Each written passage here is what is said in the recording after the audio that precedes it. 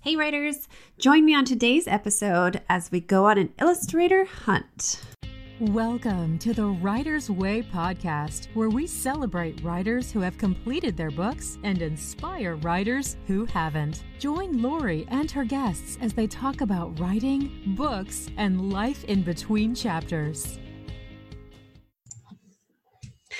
Hello, writers. Welcome to the Writer's Way podcast. I'm Lori, and I am a children's author and a publishing coach. And this past 2 weeks, I've had a ton of questions about how to find an illustrator. So I'm going to walk you through a whole bunch of options, and it's best to follow along, I think, on YouTube for this one if you're listening on Stitcher or Spotify or somewhere, so that you can see some of what I'm going to share on my screen. So let's jump right into it.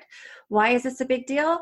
Well, if you want to self-publish on Amazon and you want it to be a picture book, you're going to need illustrations. And if you are not gifted in that way, which is my situation, absolutely, you might find yourself feeling stumped. So when you go with traditional publishing, they find your illustrator. When you're doing self-publishing, it's all on you.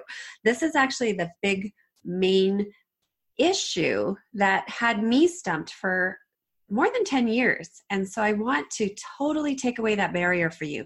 There's lots of options, but what it does require is legwork. Your time, your effort, and hunting down the right illustrator for you. Let's call it the Illustrator hunt. That sounds super fun. Okay, so here's your first option. Ask people you know already. So Facebook friends, you can put a Facebook post out there. Hey, does anybody have a cousin, sister, aunt, daughter who's a really good artist and who would be interested in helping me with my first book? Now, here's what's going to happen. You're going to get a lot of people saying, I know a guy or I know a gal who's a really good artist. And there'll be a lot of sort of avenues to chase down. And a lot of them won't work. They won't be interested. They won't be the style you like. Maybe they won't be good enough for you. Sorry, not sorry. But it is definitely an avenue to pursue if you feel like you don't have a lot of money to hire like a professional illustrator, then friends and family are where you can start. Now, the next thing that you can do is look around your city or your town, and there's going to be a high school. Often there's also a fine arts college or even a fine arts high school nearby. And just start looking. You can call up the secretary or you can look at their website and you can see if there's any information. Sometimes there's job boards. So you would post your job, you would post your project. And of course they'll expect to be paid, but maybe not as much as a professional illustrator who's already been at this for quite a few years. So that's your second option. Your third option, I'm going to share my screen now. It's to use freelance internet sites, websites like Fiverr, Upwork, 99 Designs. I'll put a list in the show notes for you. So hang on one sec while I share. Okay, here we are at Fiverr. So now this is actually where I was lucky enough to find my fantastic illustrator. And no, you can't have her. I'm so funny. So here's the homepage of Fiverr, and you can see there's lots of options for what you need. So graphics and design is, I believe, where, oh, look, they have new storyboards. They have illustrations. And there we go. Illustration is the category you want.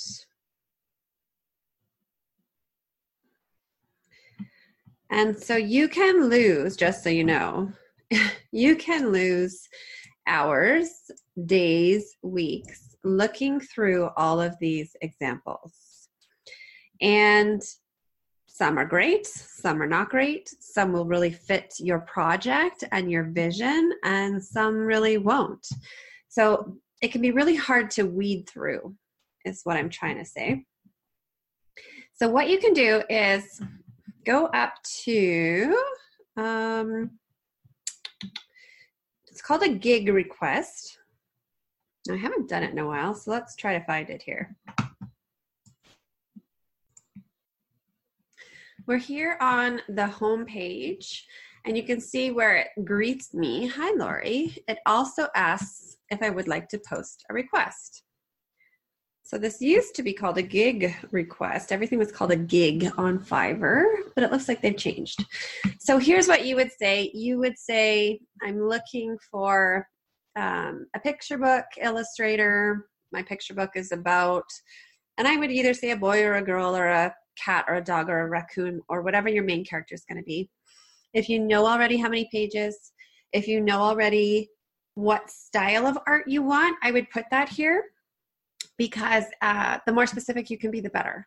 If you have any rough sketches or anything like that, put that there. Your category would be illustration, which was in graphics and design, and then subcategory would be illustration. So here again, it's asking what your main thing is. Animals, if you're using animal characters, and otherwise, I might just say anything.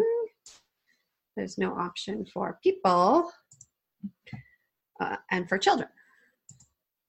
There you go. Anything or animals.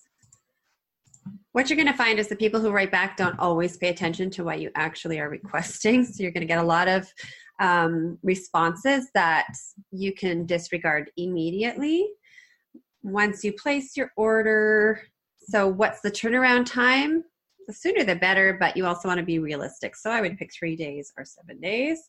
And what's your budget for this service? Again, people won't always pay attention to whatever you say.